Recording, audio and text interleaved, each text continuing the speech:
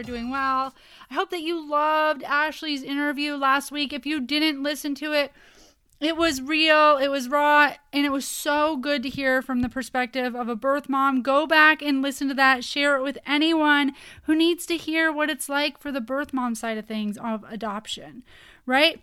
Well, today we have a guest, Mary Ann. She actually is an adoptee, so she has the perspective of being an adoptee and being someone who was adopted as an infant.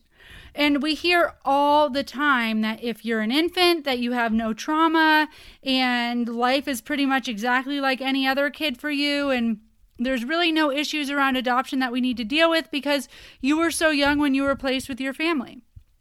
And she kind of debunks that myth. Like, she tells us that no, there were questions about not belonging, and regardless of how amazingly loving her adoptive parents are, she still had questions about her family of origin.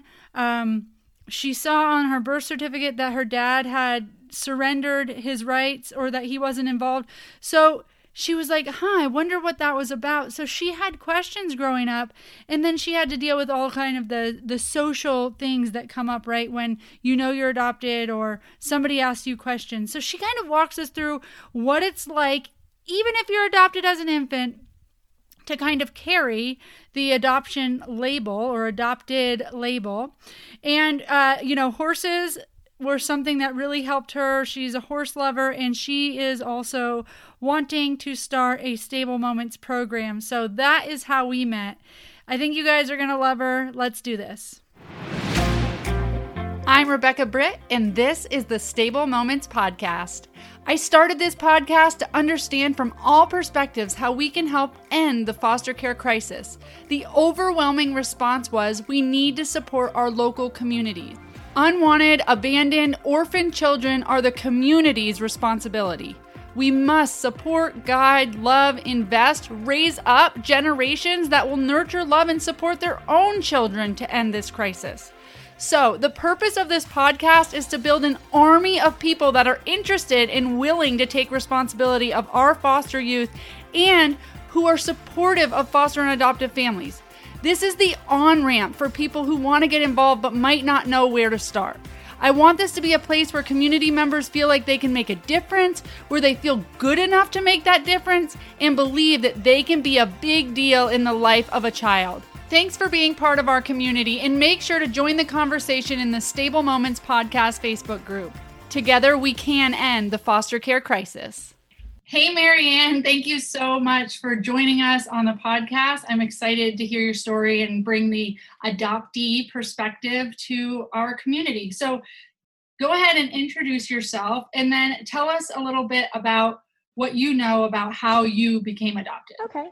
So my name is Mary Ann, and I was born and raised in North Carolina. I was adopted as soon as, 5 weeks after I was born, but my mother, who was pregnant with me, was 17 when I was born. Birth father basically left her, from what I was told, was older than her, did not want anything to do with either one of us, is what I was told. So I was born in Raleigh, North Carolina, in the hospital, and 5 weeks later, my parents brought me home. Growing up, they always told me I was adopted, so I always knew. They had this book that they would read to me. It had pictures. It was called Why Was I Adopted? It was a book for kids, but I always knew. So it was never something that I wasn't sure of. Like, I always knew. And as a kid, I didn't really think about it as much, but when I became in my teen years, I started thinking about it more like, man, I wonder where they are. I wonder what they look like. I wonder what they're like, if they even think about me. So I always knew that I was adopted, and especially getting into my teen years, I started to notice how it affected my thought process. I would think about it more. I would have more questions, I would look at the adoption paperwork, which listed my birth parents, like how tall they were, their hair color, eye color. And I just wanted to know. I wanted to know who I looked like. And I wanted to know, did they even care? And I always had this assumption that, well, my birth father didn't care because here on the paper it says denied paternity. So for me, that was like, okay, he doesn't care, but I hope she does, you know? Yeah. Do you know why your parents adopted? Do you know their story? Yeah. So they were married, gosh, like 16 years before they adopted me, and then they had adopted my brother 4 years prior. So they were married for quite a while. They weren't able to have children. So their original plan, of course, was to have their own biological children, but they were not able to. Now, I will say that they were the most loving and kind and patient, caring people ever. I got so lucky being adopted into that family. They really loved me. The mom who raised me has been dead now over 11 years. She had cancer. And my dad's still living. Because they were older when they adopted us. They were in their late 30s, which is, typically older than most people are when they start a family. Sure. So they were amazing parents. Like, these people wanted to be parents. To them, we weren't just mistakes. They wanted us. And that meant a lot. That's awesome. Yeah, it sounds like they were a little bit ahead of their time, even with the books saying like, why was I adopted, and really making sure that you understood that. And because I know that there are plenty of adoptions that were closed, and a lot of people didn't even tell children that they were adopted. So it sounds like they maybe got some counsel, or just knew that the best thing was to be honest and have that communication with you. Yeah. And was it set up from the beginning to not have communication with your birth mom? Like, was there any, I don't even know if open adoptions existed, or. It was 1986, because I'm 34 now. So in my case, it was closed. Like, I was not allowed to have her name. I was not allowed to have anything, and neither were they. She did write me a letter, which was in a fireproof box that they had, and it was for me, like, as I got older. But their house got broken into and the box got stolen. So I never got that letter. But yeah, I mean, I had nothing other than hair and eye color, height, weight. That was it. It was kind of a case of, they had always told me, when you turn 18, if you want to look for her, you can. Yeah. So as you grew up, and you said, you always knew you were adopted, but it was really later on that you started to realize, like, I wonder who I look like, and I wonder if they care about me. How did, like, being adopted present itself in the community? Like, did other people know you were adopted? What, was that the story? How did that come up in, like, your relationships in the community? So it was known that we were adopted. My parents didn't keep it from people. I remember my mom telling me, like, they put this big pink bow on the box, and everybody knew they were adopting. And, family friends knew that we were adopted. So it was not anything that they kept secret. Everybody was really nice to me about it in our circle of, family friends and family members. We were always told, you were chosen, you were wanted. So it was a very positive, it was positive in the environment that my brother and I were in. But, when I would start going to school, I would have kids ask me, well, where are your real parents? And, well, why are you adopted? Do you know where you came from? And the questions like that, eventually they started getting to me, Yeah, no, I can totally imagine that. So how did you navigate that? Did it start making you feel like you were different? Well, I mean, I had no contact with my birth parents, but I did talk to my adoptive parents about it. They would just tell me, we chose you, we wanted you. Don't feel bad when people ask you those questions. They really tried to instill that in us. My brother, it's like it never bothered him at all. But for me, I still felt not good enough. It was like this automatic thing, especially when I hit my teen years. I always felt like, deep down, I'm not good enough. I wasn't wanted. Something's wrong with me. I was thrown away, especially when I would read that paper and see birth father denied paternity. I'm thinking, Mm. why didn't you want me? Why were you embarrassed? Why were you ashamed? That really hurt. And it hurt the older I get, like the older I would get more into my teen years, the more I would think about it. Um, so my parents did everything they could to make us feel loved and wanted, but unfortunately in my case, I still struggled. Did you feel like you also shouldn't be struggling? Because I feel like there's a perspective of, you're lucky that you were adopted at birth by this family that loves you, and you have no reason to feel X, Y, and Z. Like sometimes I feel like there's not permission for adoptees to feel the way that they do. So did you get that at all? I did. Not from my parents. Like my parents didn't, try to tell me, well, you can't feel that way. I personally feel that nobody can tell you how to feel. Yeah. Other people would be like, oh, you should be grateful, you should be thankful, you shouldn't feel that way. And it made me feel like, well, something's wrong with me even more, because here I am not feeling grateful enough. But as I've gotten older, I've realized that we should be allowed to feel those emotions because they're real. It's very real. Yeah, absolutely. I know that a lot of people say, and all the time people will say, like, oh no, my kid doesn't have any trauma, they were adopted at birth, or no, my kid doesn't have any trauma, he was 2, or whatever. So talk to me about what trauma you feel like you had, just from having to not stay with your family of origin, just being adopted. Well, it was definitely trauma. And anybody that says people that are adopted at birth don't have trauma, that's not true at all. I didn't know it was trauma at the time, but as I got older, I realized that's what it was. Mm-hmm. Just not knowing who you look like, feeling this sense of not belonging, no matter how much somebody loves you and is good to you, feeling this sense of not belonging. That I think was really hard for me, even in like social groups, friendships, at school. I was made fun of, I was bullied, I was teased, not for being adopted, but I was very sensitive and my feelings got hurt easily.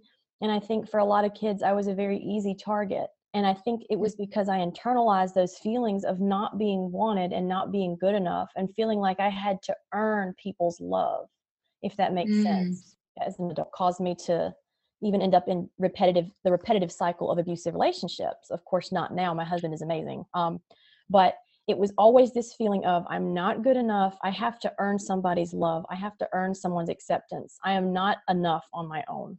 Yeah. So what do you think the community could have done, kids, other adults in the area could have done to help you with those feelings, or to give you that, you are good enough? I think just allow us room to talk, to explain how we're feeling and why, and not telling us you can't feel that way or you shouldn't feel that way.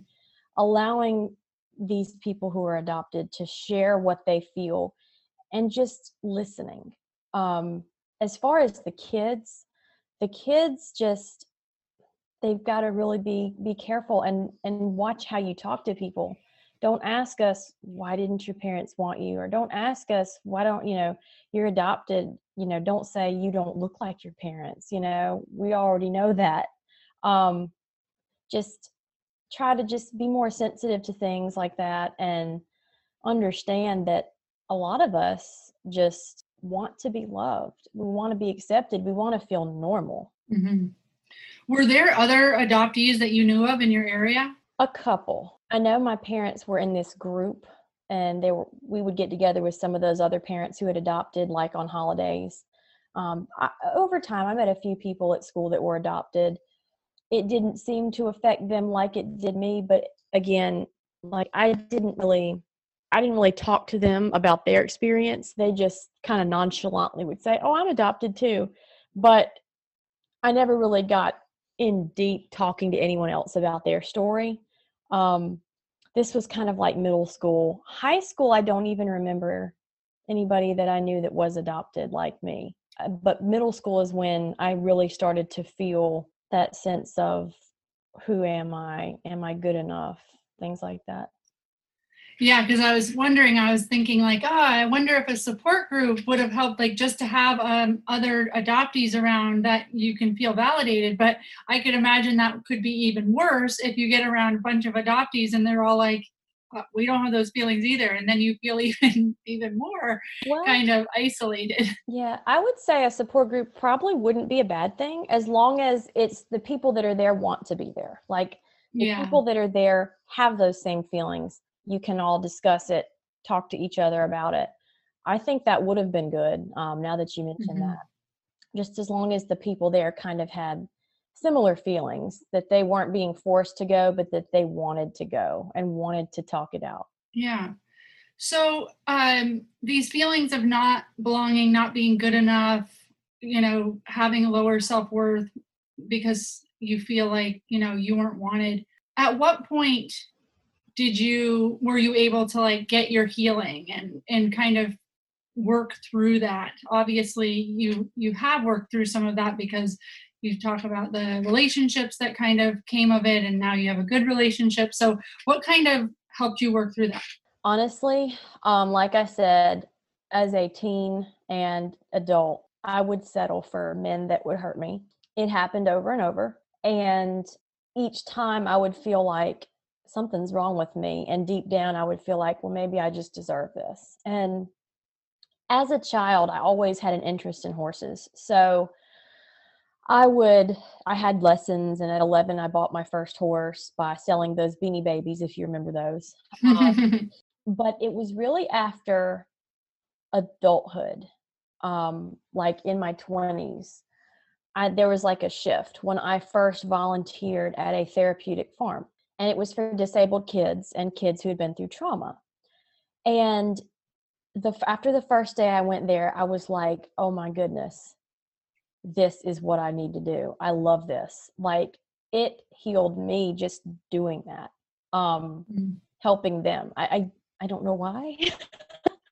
Um, but I remember talking to some of the kids there that just felt like they weren't good enough, and I could totally relate. And the horses, like, they're just so healing. I cannot describe to you. I would spend hours with the horses just saying nothing, just sitting with them. Mm. And to this day, I still do that. We've got 2 horses, a donkey, and a pony out here, at our farm. And um, no matter what I was going through, that was always something I knew I could go to that would bring me peace. And really, my husband, who I am married to now, he's been huge. He has been a huge part of my healing because he's the first Mm. person to validate me and treat me like a human. Mm. I'm not going to go into everything that happened with the other people that I was with, but I faced some pretty horrific experiences, and my husband now, he's just like, he's precious.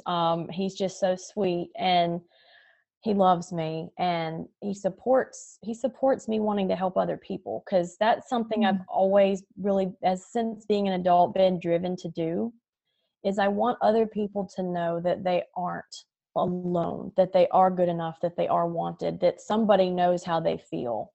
um, Mm. and I want to be able to share how much the horses and the animals helped me by kind of paying that forward, because I know Yeah. if it helped me, it can help anybody.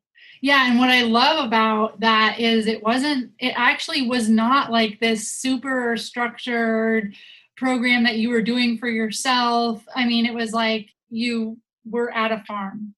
You were in the environment and healing environment, and you were able to work through that. And sometimes, one of the big principles of the stable moments model, even though it's very structured, is to let go of the agenda, because it's like we don't know, clinicians or educators, or we can't think that we always know.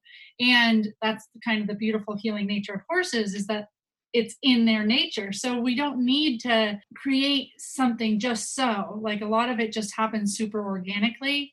And I've talked to a lot of people that they were like, I don't know, I spent time in a pasture with a horse, and they were like, we didn't really do anything. And you were making like these huge breakthroughs. And sometimes when I think back to like some of my trauma and how my horse helped me through it, it was like sitting in his stall. Yep. Like it was the moments that he let me be me. Yeah, absolutely. Oh my goodness. That is spot on. I will literally go outside and lay down in a pile of hay in between all of them and just lay there. And it's the best feeling. And I feel like despite the things I've been through, I am a very happy person. And they always say your horse is kind of a mirror to you, to your soul. And they came to me at different times with different personalities. But honestly, they're all like, they all come running when they see me, all of them. And it just brings me so much joy. You know, they crowd around me. They're always there. They're always waiting for me. And it just makes a big difference. Like I said, I could just sit there and just be, you know, and that's it. Yeah, it's so powerful. So I know that you said that you did end up reunifying with your parents at some point, your birth parents. So tell us about how that went, or how that came about and how that went. Well, when my mother, who raised me, got sick with cancer, I remember her sitting across the table and her saying, "I think it's time for you to find your birth mother." And she said, "I'm not going to be here. I want you to have someone." So she had gotten me a paper where I could fill it out and turn it into the adoption agency. And so when I went in and had a meeting with their social worker, it's like pre-counseling to kind of prepare you for the possible outcomes, I flat out said, "I don't want to meet my birth father. I just want to meet my mother." And she's like, "Well, you never know. You might want to give them a chance too." But in my mind, I was thinking about her, and that was it. So I reunited with her, and it's been 10 years. And we talk every day. Wow. She lives oh yeah. I mean, she's got horses. She's a horse girl. Wow. We're very close. We're in contact all the time. I see her all the time. We were just there this past weekend. My grandparents on that side are very loving. They embrace me. It's a great relationship all around on that side. My birth father, however, I met him 10 years ago, October, and I knew him for about a month. He's married, had 2 children with his wife, and at first he was calling me regularly, emailing me, and I was like, oh my gosh, to have both of my parents want me, this means everything. I felt so complete. That's the word I can describe as complete. Yeah. But what ended up happening is his wife, this is what he said to me, did not like him being in contact with me. And eventually she said, you know, you can't talk to her. And I had a lot of trouble letting go. Like I didn't send him any, because I remember him sending me an email and saying, "We can't talk anymore, but please don't email me back either because my wife's upset. She doesn't want us to talk and I'm sorry." So I think I mailed him a couple letters to his place of work. And just told him that I still loved him. I still cared. I just wanted him to be in my life. And it got to the point where I was just so frantic for him to accept me because I felt like I was being thrown away all over again. I remember being at work and being so upset that I had to go in the bathroom and like sit down because I was about to throw up. And somebody had to bring me ice because I was like, it had to be the trauma of abandonment all over again. Just feeling like this person who, you know, is half of me, half of my DNA doesn't want me. And, you know, it was a hurt that I remember crying every day driving to work, just feeling like, why am I not good enough? And I did like a DNA test with his older son from his previous marriage. And it came back 99%.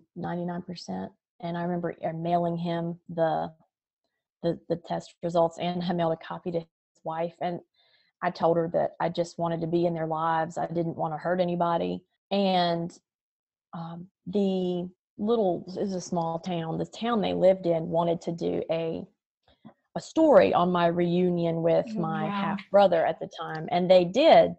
Apparently, that did not go over well at all. That embarrassed them. Mm-hmm. And I remember his sister ended up calling my birth mother and saying, "We are done with her. She is not part of this family. How dare she embarrass my brother? She is to never contact us again. We don't want her."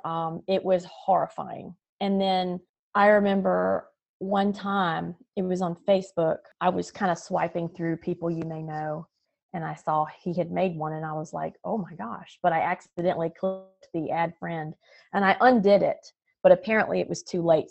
Someone had seen it. His wife had seen it. So she sent me a message, and she was very nasty. She said, he wants nothing to do with you. You're an accident. And she claimed Christianity. She had Bible verses on her page. And I was thinking, how can you say this to me? I remember when I read that message, I was at work that day.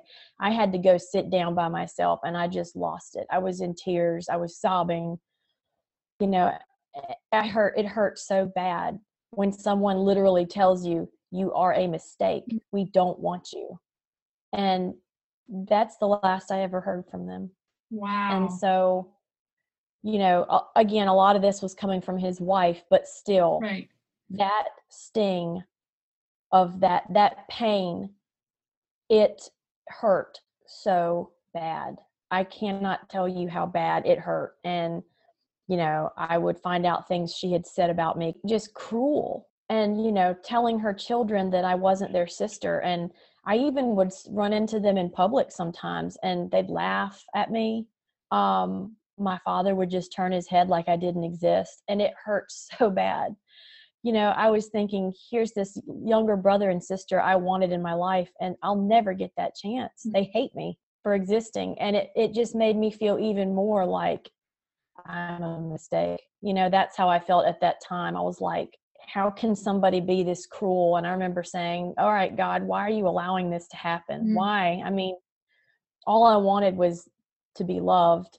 And I'm sure, I know there's things that I probably shouldn't have done, like that news story. I didn't ever want to embarrass anybody, but it probably came across that way. But as far as healing from that, it's still a process for me. But my husband and my animals have definitely been two of the biggest reasons that I've been able to heal. And I guess I just have to keep reminding myself that what the things that were said about me is a reflection on them and not me. Yeah. I feel like one of the things that we want from our dads and that paternal energy is standing up for us, right? And we're protecting us. And so the whole dynamic of kind of choosing his wife over you, or not at least trying to be a buffer, I can see that as being even an added layer of, why don't you want to stick up for me? And I wanted a relationship with his wife too. I didn't want to leave her out. Sure. I told her, and I mailed her a couple letters, and I was like, look, I love you. I want to be part of your life too. I respect the fact that you guys are married. I don't want to come in between that, but I just want us to be a family. But it was very obvious that she wasn't having it. And I don't hate any of them. I still have love for them all, even though they hurt me like they did. I've just shut myself off to ever trying to contact them again. I won't do it. It's too much trauma. It's too much hurt. It's, I threw away all the pictures from our reunion. I had to block that out. Mm-hmm. Did your birth mom help you process any of that? Oh, yeah. Mm. Yeah, we talked a lot, and she just kept telling me, "It's not you, it's him. It's not you, it's them." And, one day they'll have to answer for it, and oh, yeah. I can't tell you the number of hours I've spent talking to her about it, in person and on the phone. I mean, because 'cause we're both in North Carolina, so, we're not far from each other, but, oh, yeah, she helped a ton. Well, I'm so grateful that you have that relationship with her. And I love that you guys both like horses and that you're into that. I imagine it was like so much just catching up on what was your life because she was 17. So she Mhm. had a whole life that, took place and you did. So that's a really good story on the birth mom side. And yeah, it's you really represent both sides of the this could be tragic and this could be Yeah. idealized.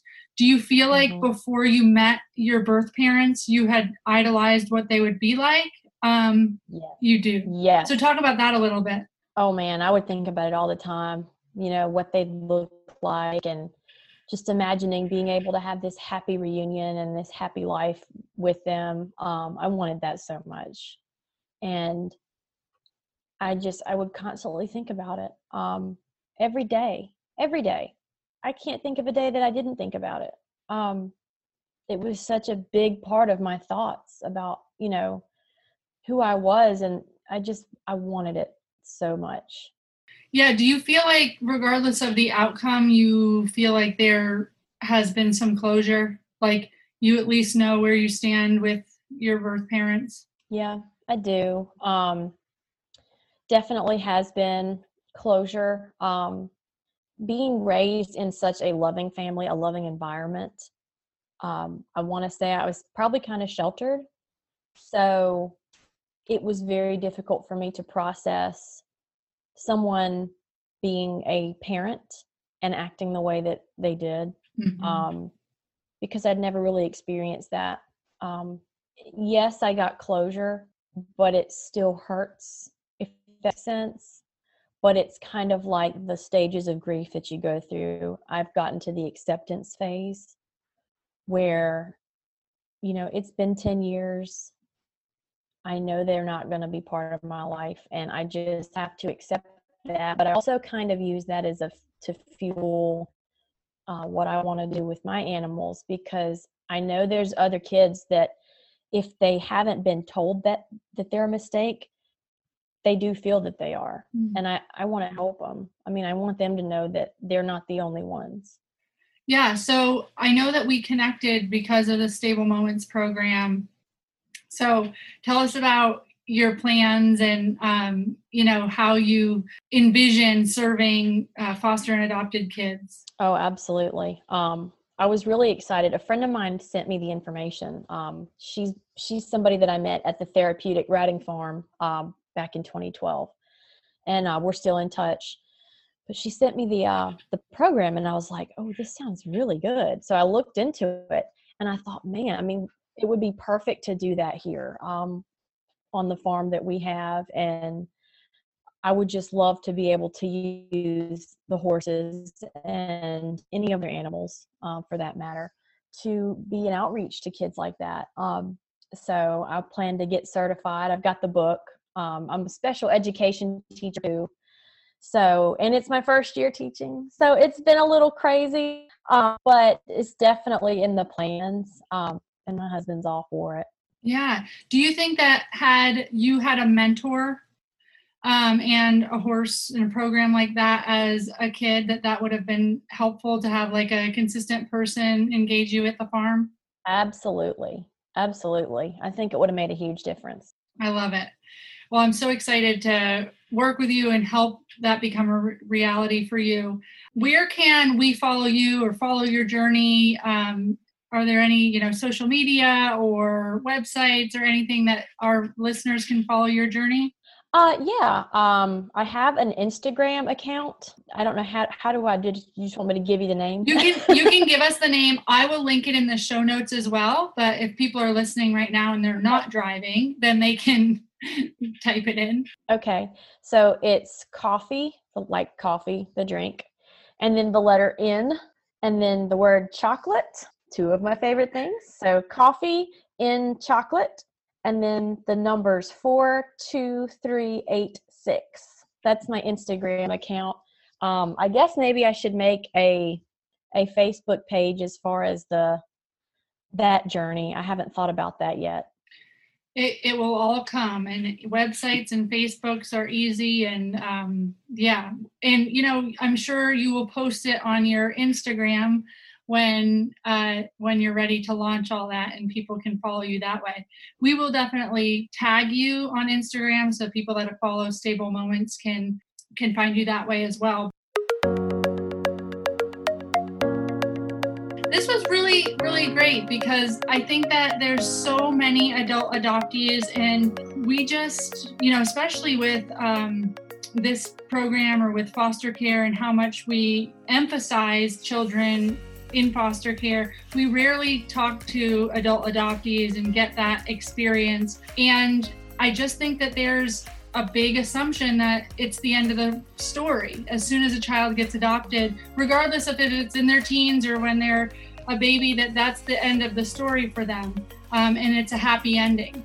And as we've seen, like, you had amazing parents, but you were an adult when you had to start dealing with, you were re-traumatized yes, by your birth dad, which is like, it's just messy. It's just, we can't wrap it into a pretty bow, even though we want to. Exactly.